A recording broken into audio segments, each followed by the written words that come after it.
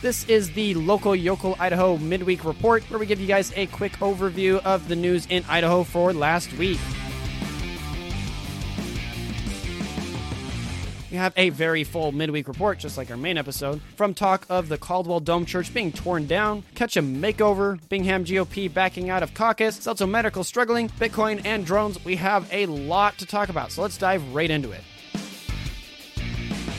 Starting with our first one here, Caldwell Dome Church faces potential demolishment for affordable housing project. This comes by the Boise Deb by Autumn Robertsons. Caldwell, known for its rich history and unique landmarks, may soon see a significant change in its cityscape. The iconic Caldwell Dome Church, a set of 3 geodesic domes built in 1977, is facing potential demolishment. The domes, which were initially constructed for the First Assembly of God Church, were listed for sale last year for $3.9 million. Now, the future of this distinct property hangs in the balance as the Caldwell Planning and Zoning Commission reviews an application for its redevelopment. Kimberly Horn, a design consulting firm, has proposed a 152-unit affordable apartment project for the dome site, which is conveniently located just a 5-minute drive from Indian Creek Plaza. The proposed development, named the Dome Church Apartment, would include a mix of 1 to 4 bedroom units across 5 buildings, totaling 312 bedrooms. The project also promises to meet the IHFA green building standards, incorporating high-efficiency lighting, ventilation, irrigation, and water-saving measures. The proposed development would not only provide affordable housing, but offer amenities such as clubhouse, picnic space, a dog park, and over 20,000 square feet of open space. The nose canal would beautifully wrap around the south side of the project, adding to its appeal. However, the fate of the dome is not yet sealed. The Planning and Zoning Commission will make a decision on the dome's church apartment applications on Wednesday at 6 p.m. As we await the verdict, we are reminded of the delicate balance between preserving our city's history and accommodating its growth.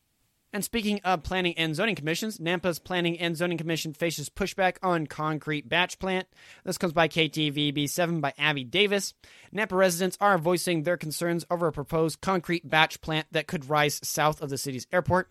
The City of Nampa's Planning and Zoning Commission has postponed a public hearing to February 27th, leaving community members like Vince Amberst feeling disappointed and questioning the Commission's representation of their interest. Utah-based Sunrock is seeking a new conditional use permit for the plant after the first one expired due to the company not applying for the pit in time. While last year's approval process faced little opposition, this time around, residents like Patty Quinn are raising alarms about the potential health risks, particularly to children from exposure to cement dust. Amberst shared these concerns, stating that the potential for traffic increases, air pollution, and water contamination. He argues that the plant is out of place in a residential area and should be located further from schools and homes. Dry Campbell, who recently purchased a house nearby, fears the plant could lead to decreased property values and harm the community's health and aesthetic. Despite these concerns, Sunrock spokesperson has stated the company's commitment to community growth and infrastructure needs, emphasizing the compliance with city requirements. The Planning and Zoning Commission's upcoming decision could either approve with conditions or deny the project. Community members and Sunrock will then have 2 weeks to appeal the decision. And also, speaking of things the community seems to be not liking, Kootenai County's cell tower controversy, a legal battle over 5G expansion.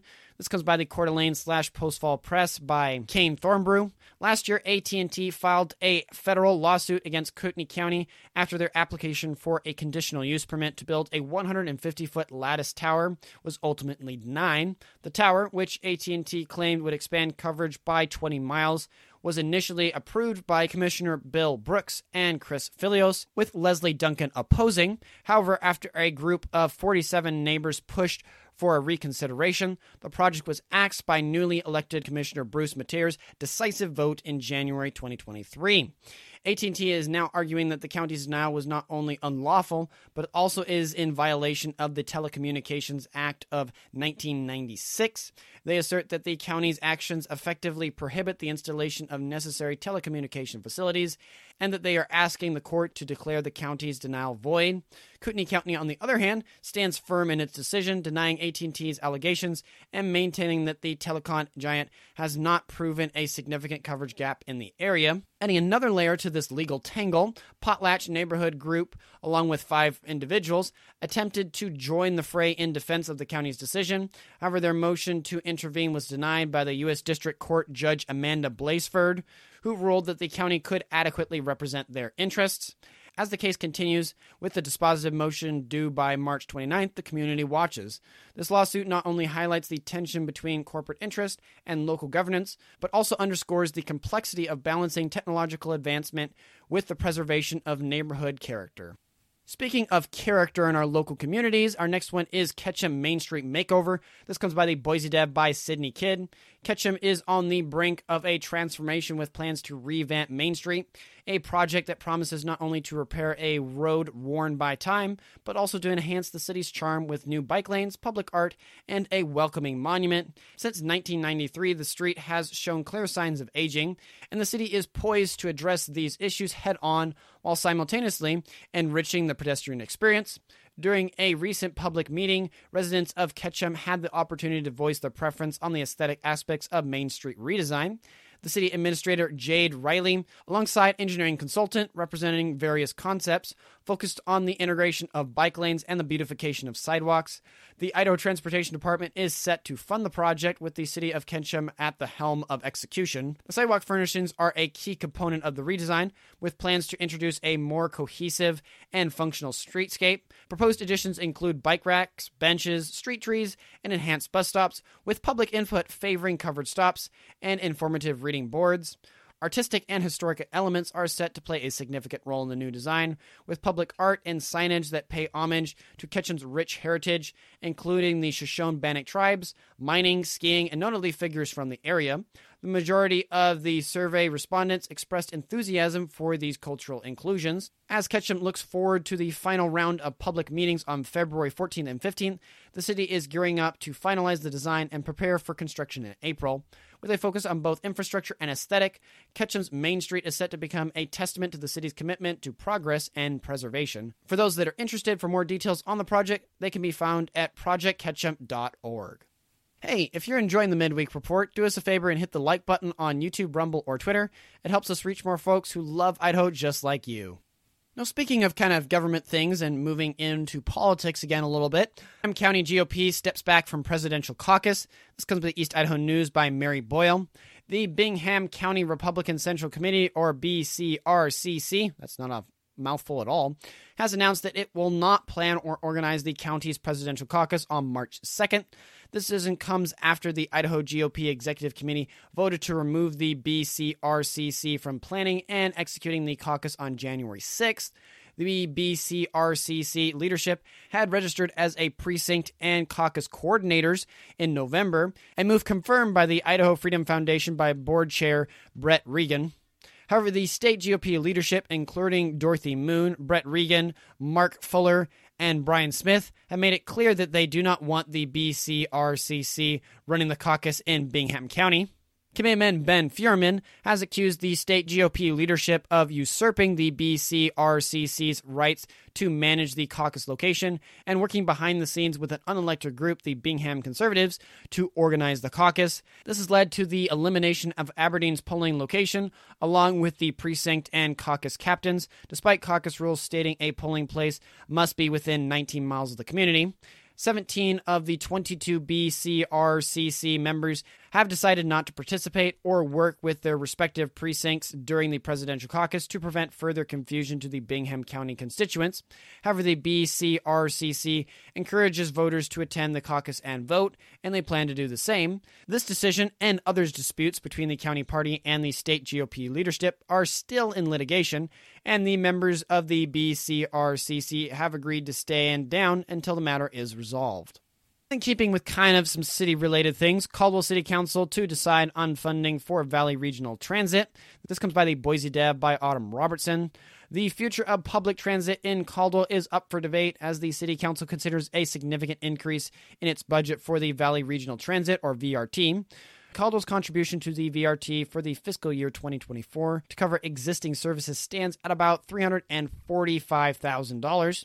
However, Mayor Jerome Wagner has highlighted a demand for more bus services in the city, leading the council to consider increasing VRT's funding to $645,000 for the fiscal year 2024. The additional $300,000 could cover the introduction of 2 new bus routes, Route 56 and Route 58, aimed at improving connectivity and accessibility for residents. Despite initial approval for the increased budget, some council members are now expressing reservations. The city brought in VRT officials to review the numbers, with VRT stating that each new route would cost the city about $150,000.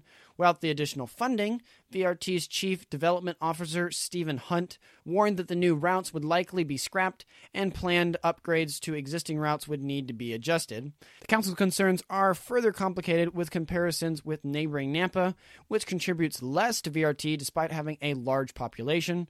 VRT CEO Elena Clegg explained that Nampa has committed to increasing its yearly contribution over the next 3 years despite facing budget challenges due to legislative constraints. The council's decision, set to be made at its February 6th meeting, will have significant implications for Caldwell's public transit system and its residents. As the city awaits this crucial decision, residents are invited to share their views at the public hearing, underscoring the importance of community involvement in shaping the future of public transit in Caldwell.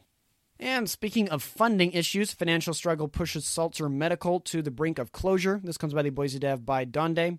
Salzer Medical, a Nampa-based healthcare provider, is facing an uncertain future. Owned by Utah's Intermountain Health, Salzer operates nearly a dozen locations across Ada and Canyon counties, offering a range of services from family medicine to urgent care. However, due to financial and economic challenges, Salzer may have to cease operations by March 29th unless a buyer steps in.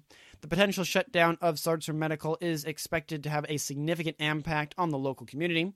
According to Dr. Eric Richardson, Salzer's Associate Medical Director of Family Health, the closure could affect over 100,000 patients and more than 400 employees. The company has assured that all Salzer patients will be contacted about their options.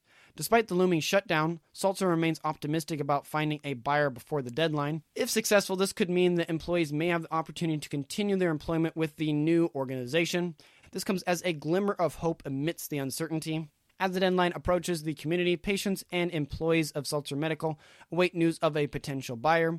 The situation underscores the challenges medical providers face in maintaining financial stability while delivering essential services in the Pacific Northwest. Now, speaking of financial things, this one's a little bit more of a positive one. Idaho Bitcoin Progeny launches Idaho Mobile for statewide coverage.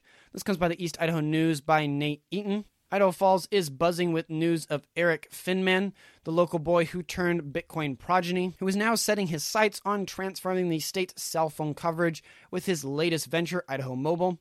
At just age 25, Finman's resume is already impressive, from high school dropout to the youngest Bitcoin millionaire to a key player in the tech industry. Finman's story is one of ambition and innovation. His Bitcoin journey began at age 12 after a trip to Jefferson Memorial sparked his curiosity in cryptocurrency. Investing early with a gift from his grandmother, Finman rode the Bitcoin wave to a millionaire status by 18. His entrepreneurial spirit didn't stop there. He went on to start and sell a tech company, continuing to invest and innovate in the cryptocurrency space.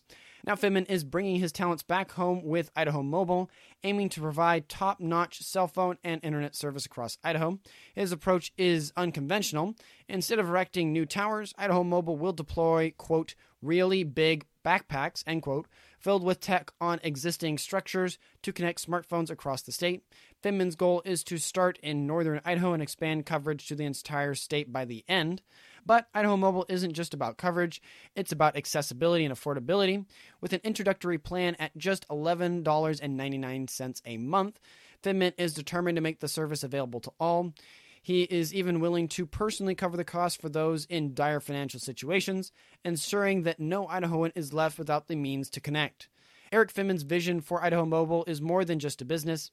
It is a commitment to his home state and a belief in the power of technology to improve lives. Has the show been valuable for you? Don't hesitate to share it. Your shares help us spread the word about our beautiful state. And speaking of things that are just beautiful, indulge your sweet cravings at Rexburg's Chocolate Plunge. This comes by the East Idaho News by Nate Eaton. Attention all sweet tooth enthusiasts in eastern Idaho.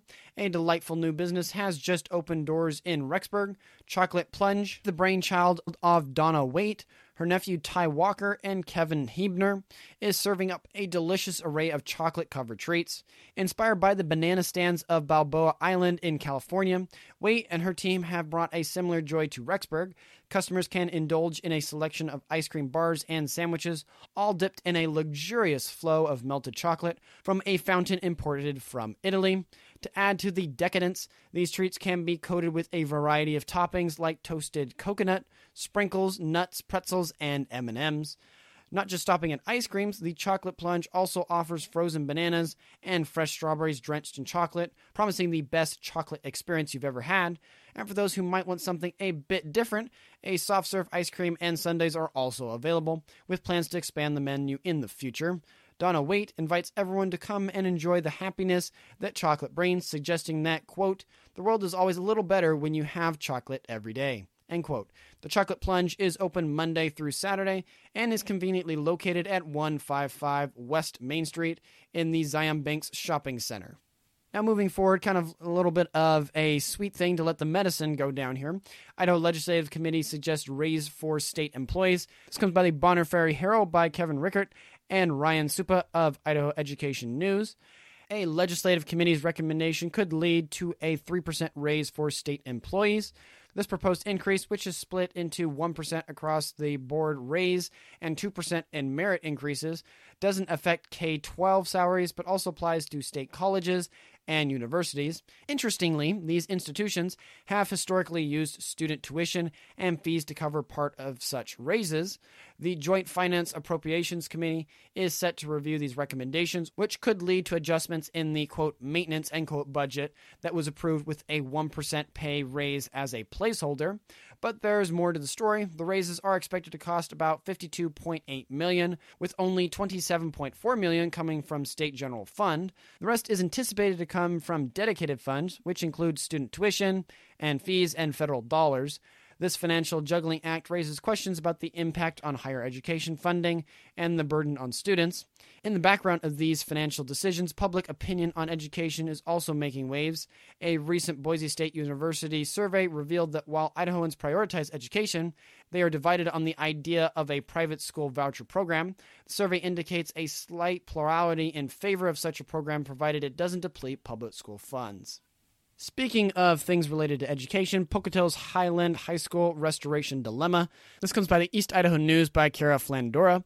After a fire exacerbated existing issues at the already dated school, making it viable again has become a daunting task.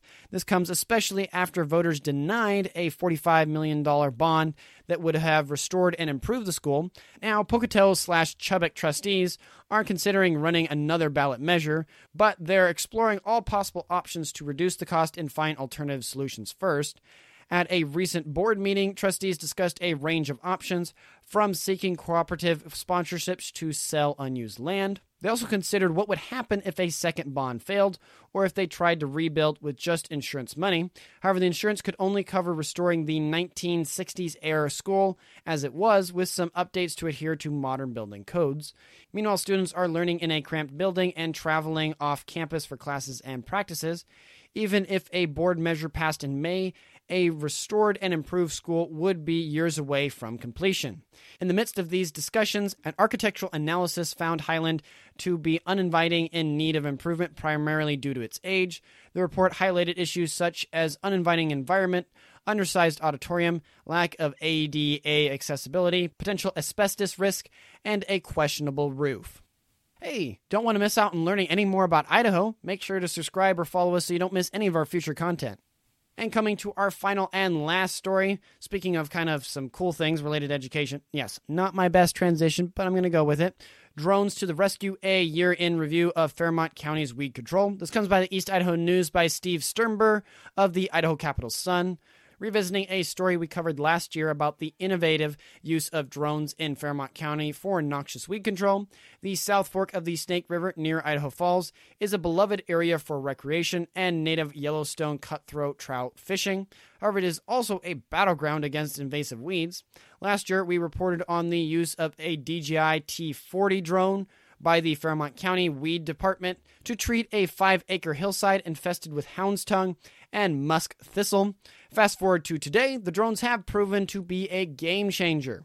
Chase Hirsky, assistant weed manager for Fairmont County and the drone pilot, reports that the drones have performed well and have found their place in the county's weed control program. They've allowed the county to treat more than 6,000 acres over a year, assisting partner agencies to treat weeds on state and federal lands. The drones have not only increased efficiency but also safety. They've replaced the need for crews to hike difficult terrain with backpack sprayers, reducing the risk of accident and injuries. The drones have also done a more complete job than a human operator can do, providing better coverage and faster plant reaction. Looking ahead, Karabatargi National Forest is considering creating its own aerial weed control program. The drones have also been used for spreading seed to replant or reclaim sites, showing their versatility in land management. Thank you for listening to the entire report. I sincerely hope you found it valuable and enjoyable. If you like the Midweek Report, make sure to check out our full show where John and I talk about the main stories going on in Idaho. If we missed any important points or provided incorrect information, please feel free to reach out to us via email at localyocalidaho2022@gmail.com or on Twitter by tweeting us at localyocalidaho. With a small team we have, we're not able to cover everything, but we do our best to cover the most interesting and important stories. Thank you for your continued support and assistance. That's all for now. I wish you a fantastic rest of your week. Godspeed.